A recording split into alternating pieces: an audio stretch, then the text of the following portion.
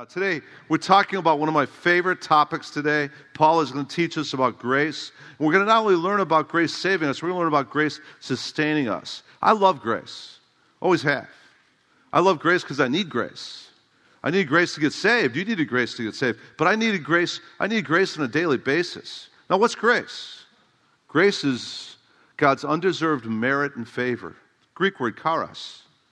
It means that when you put faith in Jesus Christ, you're not under judgment anymore. You're under His favor and His merit and His grace. Amazing grace. It is amazing. I heard one person say one time, hey, if it ain't amazing, it ain't grace. Because God's grace towards us is amazing. I love grace. I love grace because every day I walk with God, I experience His grace, His favor, His blessing, undeservedly so. You know, and the founder of Calvary Chapel, Chuck Smith, loved grace too. He even wrote a book, Whatever Happened to Grace. And he really laid the foundation for us as Calvary Chapels that our emphasis should be not only the teaching of God's Word, which it is, verse by verse, chapter by chapter through the Bible, but also he laid a foundation that our distinctive as a movement too is going to be grace. We're going to not only experience grace through our salvation through Jesus Christ, we're going to be people of grace. He had a saying that he taught us as pastors well. He said, guys, if you're going to err on the side of grace. If you're going to make a mistake on the side of grace. I love grace too because our Savior was full of grace. That's what we're told. John 1:14, it says, and the Word became flesh, and He dwelt among us. We beheld His glory, and He was full of grace and what? Truth. That's who Jesus is, grace. And Jesus Christ, all throughout His ministry, was a man of grace. A man of grace. Gracious towards everybody. Even up to the death on the cross, when the very people that were killing Him, He prayed for them and said, Father, forgive them, for they don't even know what they're doing. Grace. Love grace. We're going to study about grace this morning. We're going to see some benefits of grace. And again, we're saved by grace, for by grace you're saved through faith, that not of yourself, it's a gift of God, not as a result of works that no one should boast. We know from the book of Titus, too, it says, but when the kindness of God, our Savior, and His love for mankind appeared, He saved us, not on the basis of deeds which we have done in righteousness, but according to His mercy, by the washing of regeneration and renewing by the Holy Spirit, whom He poured out upon us richly through Jesus Christ our Savior, that being justified by His what? Grace. We have been made heirs according to the hope of eternal life. Again, that's the crux of our salvation. We're not saved on the basis of our righteous deeds. We're saved on the basis of grace and what Jesus Christ did on that cross to pay for our sin. But here's the good news. It doesn't stop at salvation. Grace benefits us every day of the week as we walk with God. Grace sustains us. And we're going to look at 4 benefits of grace this morning from the Apostle Paul's pen and the inspiration of the Holy Spirit. And so this section of Scripture will tell us not only that we're saved by grace, but it'll tell us some of the benefits of grace that we have on a daily basis. So are we ready to study at church? The key verse here is right in the middle. It says in verse 14, and the grace of our Lord was more than abundant with faith and love which are found in Christ Jesus. That's the cornerstone verse of this section of Scripture, the abundant grace of Jesus Christ. So let's go back to the top where we left off last week, verse 12. It says this, I thank Christ Jesus our Lord, who strengthened me because He considered me faithful, putting me into service. Here's the first thing Paul's saying here, is he's reflecting back on his salvation experience. Remember, he was a Christian killer. He was a persecutor of the church. We'll see that in the next couple of verses. And as he was stomping his way to Damascus to imprison more Christians, the Bible says he was stomping his way with murderous threats. He was full of anger, wanting to stamp out Christianity. Why? Because he thought Christianity was a cult. He thought Christianity was infringing upon his Judaism and his law. And so he was trying to stamp it out. And as he was on his way to the road to Damascus, he was hit off his high horse with a light brighter than the noonday sun and a voice from heaven that said, Saul, Saul, why are you persecuting me? And Saul said, who are you, Lord? The voice from heaven said, I'm Jesus, the one you've been persecuting. And at that point, not only did Jesus forgive him, show grace towards him, but He enlisted him in service. And it says in the book of Acts that at that point, Paul was revealed at that point all the things he was going to do in the faithful service of Jesus Christ now, and how he was even going to speak the gospel to the Gentiles, and the kings and the magistrates, and to the ends of the earth. And Paul took on that task and that calling. So here's the first thing that grace did for Paul. It put him into faithful service. After it saved him, it called him into faithful service. And then it says in the verse we just read, it strengthened him. That's what grace does. Grace, after it saves us, then it calls us to serve Jesus Christ and to be strengthened by that grace. And Paul needed strength. If you look at the book of Acts, boy, he went through it, man. Let me read some of the things Paul went through as he faithfully served Jesus Christ. 2 Corinthians chapter 11, verse 23, it says, "Are they servants of Christ? I speak as if insane. I more so, and far more labors, and far more imprisonments, beaten times without number." In other words, he got beat up serving on the mission field so many times he lost count. "Often in danger, 5 times I received from the Jews 39 lashes. 3 times I was beaten with rods. Once I was stoned. 3 times I was shipwrecked. A night and a day I spent in the deep. I've been on frequent journeys, dangers from rivers, dangers from robbers, dangers from my countrymen, dangers from the Gentiles, dangers in the city, dangers in the wilderness," do you get the point? "Dangers on the sea, dangers among false brethren. I've been in labor and hardship through many sleepless nights, and hunger and thirst, often without food, and cold and exposure. Apart from such external things, there's the daily pressure on me of concern for all the churches. Who is weak without me being weak? Who is led into sin without my intense concern?" Do you see what Paul went through? Amazing. And what sustained him? What strengthened him? Jesus Christ and his grace on a daily basis poured into Paul's life. And that's why he could say, at 2 Timothy 4, verse 16 to 18, at the end of his ministry, he could say this, "At my first offense, no one supported me, but all deserted me. May it be counted against them. But the Lord stood with me," and what? There it is. "Strengthened me, so that through me the proclamation might be fully accomplished, and that all the Gentiles might hear. And I was rescued out of the lion's mouth. The Lord will rescue me from every evil deed and will bring me safely to his heavenly kingdom. To him be the glory forever and ever. Amen." So that's the first thing. The first thing that God's grace does after salvation is it calls us into faithful service, and then it strengthens us. And what's our key verse around here for U-turn? "I can do all things through Christ who gives me strength." And what grace does on a daily basis is it strengthens us. It strengthens us so that in our weakness, God's power might be made manifest. And that's the wonderful thing about the presence of Jesus in every one of our lives, is that it strengthens us in his grace and his presence on a daily basis, strengthens us for the things God calls us to do. And I experience that every time I come up here to teach. I come up here to teach, and I arrow prayer it as soon as I'm walking up. I say oftentimes, "Lord, please let me get out of the way, and by your strength, speak through me your word, God. Because I got nothing to say, Lord, but you got everything to say." And I ask for the power of the Holy Spirit every time I come up to teach, because I need that strength. And you need that strength too. If you're going to be the witnesses God's called you to be out in a world that's dark and filthy and cursed, you need the power of the Holy Spirit and the strength of Jesus Christ to be the witnesses, and that's only given to you by God's grace. "But you shall receive power when the Holy Spirit comes upon you, and you shall be my witnesses. Jerusalem, Judea, Samaria, to the ends of the earth." And that power comes through God's grace working in us and through us. Wonderful. Grace, grace, grace, grace, grace gives us the power we need. Let's go on now. Verse 13. "Even though I was formerly," here's Paul giving his testimony now, "even though I was formerly a blasphemer, a persecutor, a violent aggressor, yet I was shown mercy because I acted ignorantly in unbelief." Paul's talking about his past before Christ, his BC. And Paul says, "In my BC days, I was a blasphemer." What does it mean he was a blasphemer? He was blaspheming Christ. And blasphemy is cursing God. And he was cursing Jesus Christ because he didn't know Jesus Christ was God. And he was cursing the Messiah that was sent for him. And he recalls that and realizes, I was cursing the God who was sent to be my Messiah. I was a blasphemer. I was a persecutor. Notice persecutor. It's interesting because if you read the book of Acts, it says that Paul persecuted the church to the place that he caused other believers to blaspheme Christ also.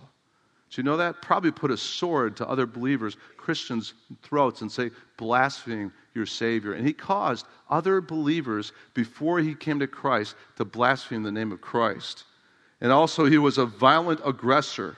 That was literally translated in the Greek there. Violent aggressor is someone who would hunt other people down. And that's exactly what he was doing on the road to Damascus. He was hunting down Christians to persecute, imprison, and kill. A violent aggressor. And then it says also, yet I was shown mercy because I acted ignorantly in unbelief. And here it is. Now we go from BC to encounter with Jesus Christ. And the grace of our Lord was more than abundant with faith and love, which are found in Christ Jesus. It's a trustworthy statement. Now, we're going to see 5 times in 1 and 2 Timothy, Paul say, it's a trustworthy statement. It's a trustworthy statement. It's a trustworthy, 5 times. And most scholars believe what's going on here is these were creedal statements in the New Testament church. These are statements where they would actually recite them probably during church services. This is what we believe. And what's the trustworthy statement? What do they believe? Well, it's deserving full acceptance that Christ Jesus came into the world to save sinners, among whom I am foremost of all. What's the trustworthy statement? Jesus saves. And who does he save? Sinners. You know what the name Jesus means? Jehovah is salvation. Remember when John the Baptist saw Jesus coming and beginning his public ministry? What did John the Baptist say? Behold the Lamb of God who takes away the sins of the world. Jesus said, I've come to seek and to save those who are lost. And this is a trustworthy statement, deserving full acceptance that Jesus Christ, his mission was to come to save sinners like me, sinners like you. That's what Jesus' whole ministry was about. And that's why it even says that Jesus was a friend of sinners. Now, question, if that was Jesus' mission, what's our mission? Same thing. To bring as many people to the cross and to Jesus Christ so they could be saved too. And way too often the Church of Jesus Christ isn't fulfilling that mission because instead of becoming a rescue center, we become a holy huddle.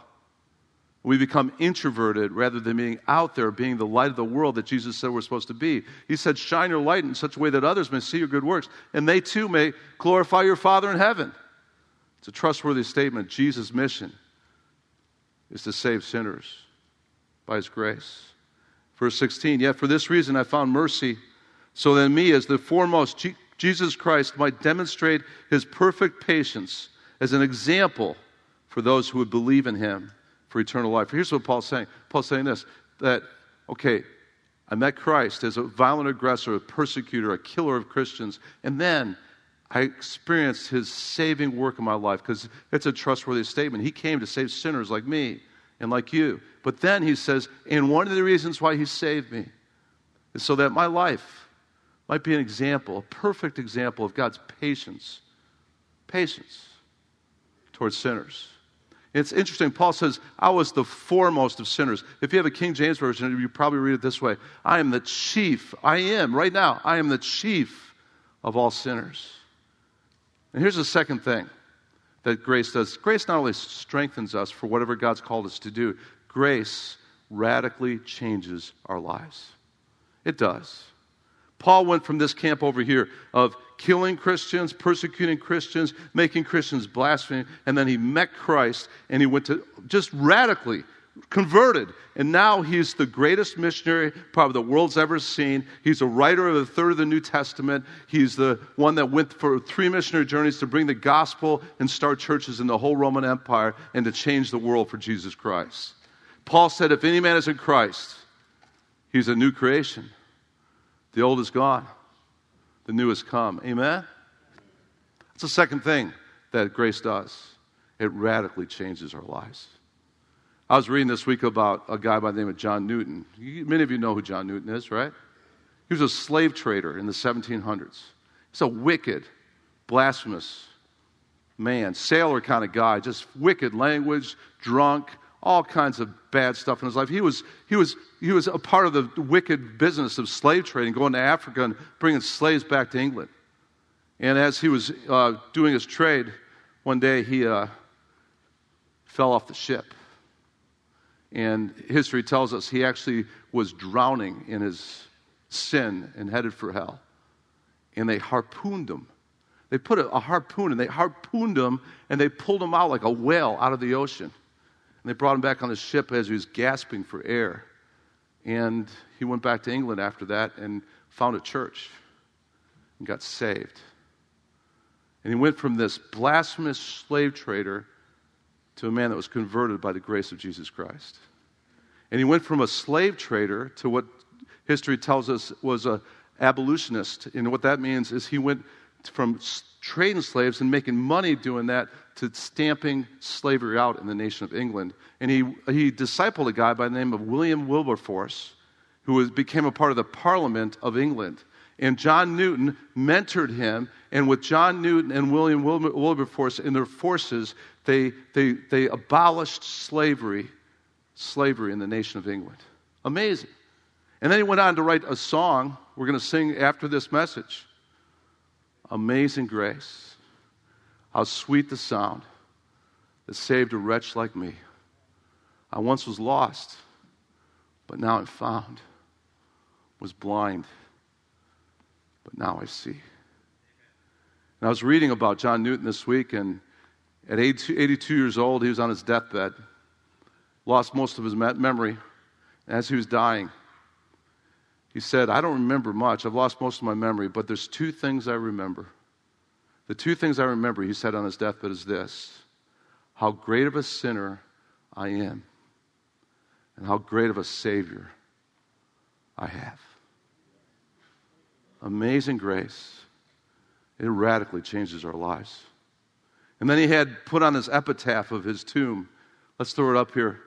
Noah, if you got it, put it up there. That's his epitaph. John Newton, clerk, once an infidel and libertine, a servant of slaves in Africa, was by the rich mercy of our Lord and Savior Jesus Christ preserved, restored, pardoned, and appointed to preach the faith he had long labored to destroy. Near 16 years as a curate of the parish and 28 years as a rector of St. Mary, Woolnoth. He became a pastor. It's amazing grace, isn't it? And you know, we have the privilege here at Calvary Chapel, Lexington, on a regular basis, seeing lives radically changed by the grace of God. We saw it last week. We had several people come up last week at the altar call either to commit or recommit their lives to Jesus Christ. It's wonderful. We see it on a daily basis. The grace of God radically changes their lives. Here at our U-Turn for Christ, it's amazing. It's amazing how we see, radically changed lives. I had the privilege of speaking this last Friday at, or it was Thursday morning probably, at Northside Christian Academy, the Christian high school and middle school and school here in Lexington, South Carolina. And they had me be the chapel speaker, and they wanted me to talk about overcoming temptation and addiction because we do this U-Turn for Christ. So I brought two of our guys, Joe Scott, my administrative pastor that was on the video, and then Seth right here, one of our overseers for U-Turn. I said, guys, okay, 3 to 5 minutes before I speak on overcoming addictions, you guys just share your testimonies. Share, like the Apostle Paul in this section, share where were you at before Christ, how you met Christ, and then the difference Christ has made in your life. This is like, middle school, high school environment and stuff, Christian school. And so I just sat up on the stage while these guys were giving their testimony, and I was looking out at these couple hundred teenagers as they listened to our U-Turn testimonies of where they're at before, how they met Christ, the difference Christ made in their life. And it was fun for me just to look out on all these teenagers, and as the testimonies got long, they were great. They shared explicitly the filth they were involved in before Christ. And I got a little nervous. I was like, okay, guys, tone it down a little bit here. These are teenagers, right? I didn't say that to them, but my spirit was saying that. And then after they shared, all this junk they were in before, how they met Christ. And then the difference that Christ made in their lives. It was amazing because, like Joe, my administrative pastor, said, God's been so good since I met Christ. I'm not doing heroin anymore. I'm set free from that. I'm married. I got 2 beautiful kids. I even got my own house. I'm a pastor at Calvary Chapel. And I'm just going, yeah. Amazing grace. Amazing grace. Amazing. It radically changes our lives. And the same way with our Seth, too. And Seth was sharing some stuff, and I go, I didn't even know that about Seth. Wow. Let's tone it down a little bit. But it was powerful because of the way that he's been raised up now to be one of the main overseers of our U-Turn. And God's radically changed his life, too, and blessed his life, too. That's the way God works. He radically changes our lives through grace. And Paul says, I am the chief of all sinners. And in me, because of God's grace, I'm now an example of God's patience and God's forgiveness and God's mercy, because look at me, I was killing Christians. And by the way, if you think you're beyond God's grace, if you think you've done too much dirt to be forgiven by God's grace, hey, just look at Paul. Have you killed any Christians lately? Paul did. And God's grace covered that. And God's grace can cover anything you've ever done too. Because the blood of Jesus has the ability to cleanse us from all, not some, all of our sin. Amen? God's grace radically saves us and changes our lives. And Paul's a great example of that. Now, look at this. After he shares about God's grace saving him and changing him and radically turning his life around, he's moved almost to explosion with worship. Look what happens. He goes, after I just recollect about what God's done in my life and saving me, look what he says now, verse 17. It says, now to the King eternal. The King, who's the King? It's Jesus. Jesus is the King of kings and the Lord of lords. Amen? So he's talking about the King eternal. That's Jesus Christ. And notice what he says about Jesus. He's eternal. In the beginning was the Word. The Word was with God, and the Word was God. Jesus Christ is eternal. He's the Alpha and the Omega. He was the one that was and is to come. Jesus Christ is eternal. That's what makes Jesus Christ more than a man. He's God, because he's eternal. And then it also says he's immortal. What does that mean? Immortal means imperishable. He's the one that's going to be, he was, and he is to come. He is mortal. And the wonderful thing is, if you're a follower of Christ, he said, I'm the resurrection and life. He who believes in me, even though he dies, shall live. And everyone who lives and believes in me shall never die. You'll be immortal too. And at the rapture, our mortal bodies will take on immortality. Our perishable bodies will become imperishable, because that's what Jesus does for us too through his grace. He makes us immortal also. And he's invisible. He's the only wise God who's immortal, imperishable, but also invisible, eternal and invisible. Now that's interesting too, because a part of faith is having an assurance of things hoped for and a conviction of things not yet what? Seen. And we walk by faith, not by sight. And a part of faith is this ability to believe in Jesus even though we don't see him. And Jesus said to Thomas, you believe because you've seen, but blessed are those who don't see and yet they still believe. That's what faith is. It's this ability to believe in an invisible God. Faith is the assurance of things hoped for, the convictions of things not yet seen. And the only God, and now he erupts in worship, be honor and glory forever and ever. Amen. Here's the next thing that what grace does in our lives. It strengthens us, yes. It radically changes our life, yes. But grace also should lead us to be worshipers passionately of our King Jesus. Our King Jesus. Listen, if you're not a passionate worshiper of Jesus Christ, you need to experience God's grace. Because God's grace, if you've really experienced the amazing grace of God, you should be a worshiper of the King who saved you. And that's one thing I love about communion. Every time we partake of communion, you probably heard me say it 100 times. After we partake of communion and we experience the juice representing the blood shed for our sins, after we take of the cracker representing the body of Jesus Christ, we should be drawn to an explosion of worship after that too. And you've heard me say it 100 times, right? What's the best response to what we've just done with communion? Let's stand and let's worship our King. It should move us. Grace should move us to worship Jesus Christ. That's one thing I love about our men's conference. I love our men's conference we just had a couple weeks ago. I love the fellowship we have with men from all over the South. I love the food. Oh, barbecue's awesome every time. I love the teaching too. I don't ever teach at the men's conference. I just sit back and soak it in. I love the teaching. I love the fellowship. I love the food. But you know what my favorite part of the men's conference is? The worship. And when you get 500 plus men for the whole weekend gathered together, there's just an explosion of worship. 500 men that have been radically changed by the grace of God. 500 men that have testimonies about how grace has saved them and changed them. This place, I mean, it's like, I feel sometimes during the men's conference when we get 500-600 men in here for a whole weekend worshiping, that we should just take the roof off. Because there's clear access to heaven during that time. It's powerful. It's powerful. I love that. And I tell you what, grace should cause us again to be passionate worshipers of Jesus Christ, to the King, eternal, immortal, invisible, the only wise God, who again, as it says here, we should be giving honor and glory forever to him. Amen. Now, Paul's going to end this section.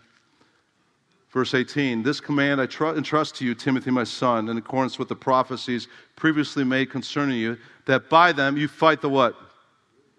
Good fight. Keeping faith and a good conscience, which some have rejected and suffered shipwreck in regards to their faith. Among these are Hymenaeus and Alexander, whom I have handed over to Satan, so that they'll be taught not to blaspheme.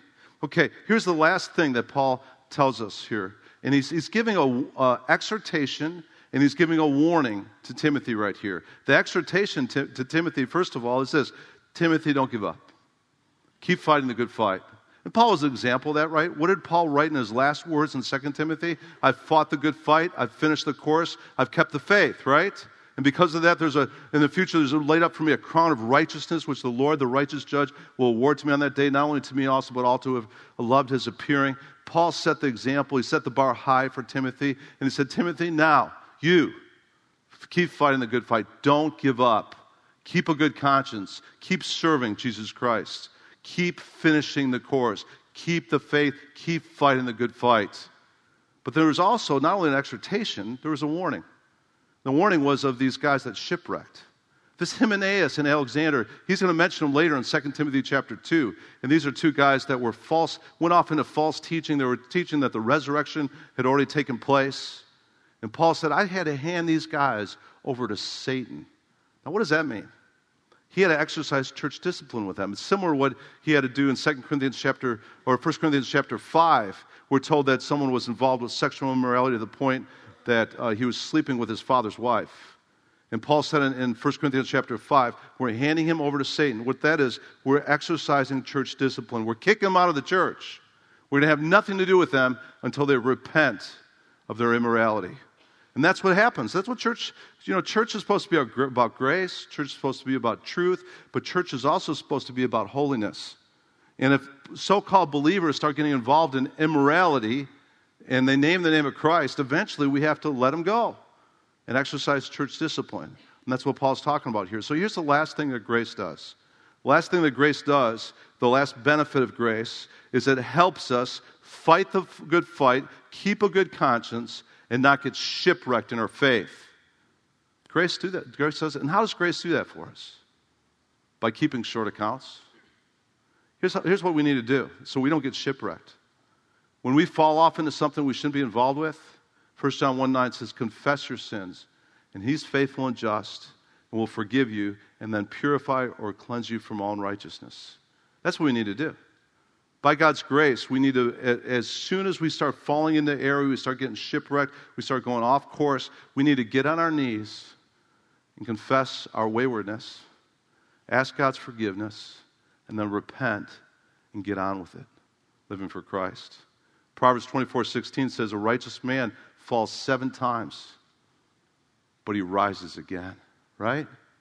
And as we get on our knees to the throne of grace when we're wayward, we need to remember that there is therefore now no condemnation for those who are in Christ Jesus. We need to practice the belief that 1 John 1:7 says the blood of Jesus now has the ability to cleanse us from all sin. And I've been a Christian now for 40 plus years. I know I don't look that old. You said, yeah, you do. I've been a Christian now for 40. I got saved when I was 17 years old, over 40 years ago, February 1978. And I've been in the ministry now for 33 years. And the thing that breaks my heart is when I see people that love Jesus, pastors that I love and respect and I've learned from. And they shipwreck. And they've gone off the rails. And they're not even in the ministry anymore. Some of the guys that I loved and listened to and learned from so much in the last 10, 20 years now aren't even in the ministry anymore. And I was praying about that this week. I said, God, you have been so gracious to me. Accept the grace of God, there go I. And I said, I was thinking about, what's helped me stay on the rails? And there's only one thing. Grace. Grace. And in my beginning days of my Christianity, I had a Bible college professor named Dave Reed, Dr. Dave.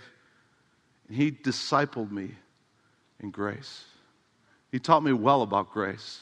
Discipled me in the Word of God and grace. So much so that, man, that's been my foundation from the very beginning of my Christianity. So I knew about God's grace well enough that when I would fall and I would falter and I'd get off track, I would run back to that strong tower of God's grace in Jesus Christ and get back on track because I knew God would forgive me.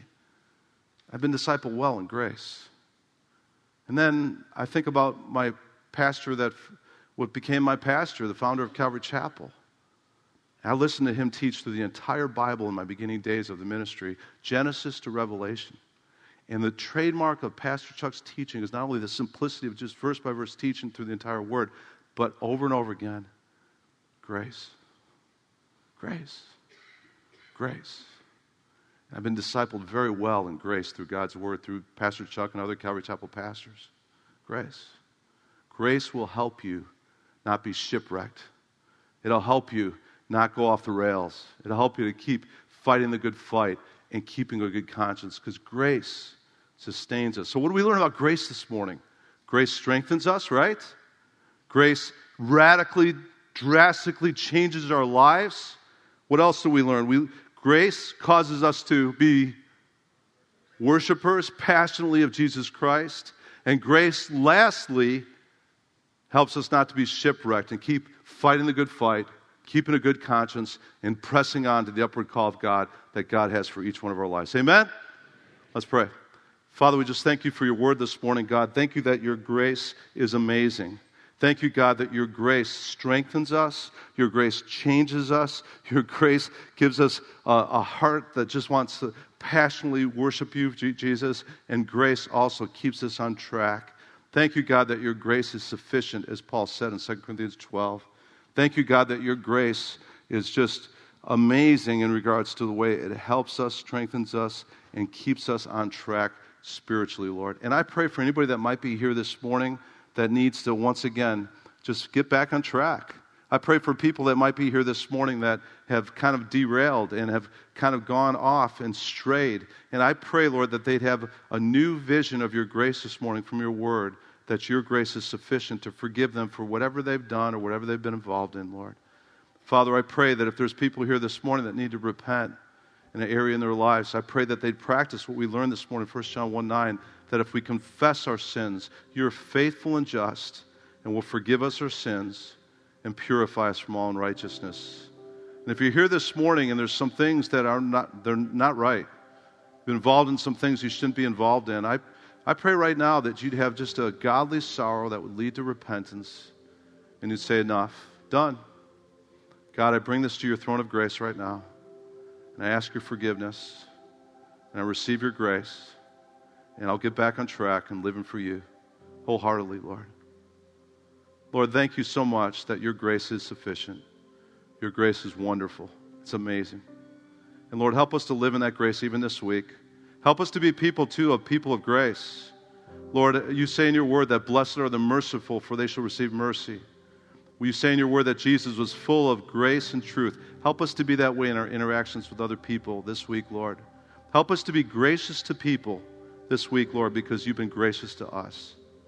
Lord, again, thank you for the reminders of your word this morning on grace. And we thank you again this morning for your amazing grace. And we pray these things now in Jesus' name.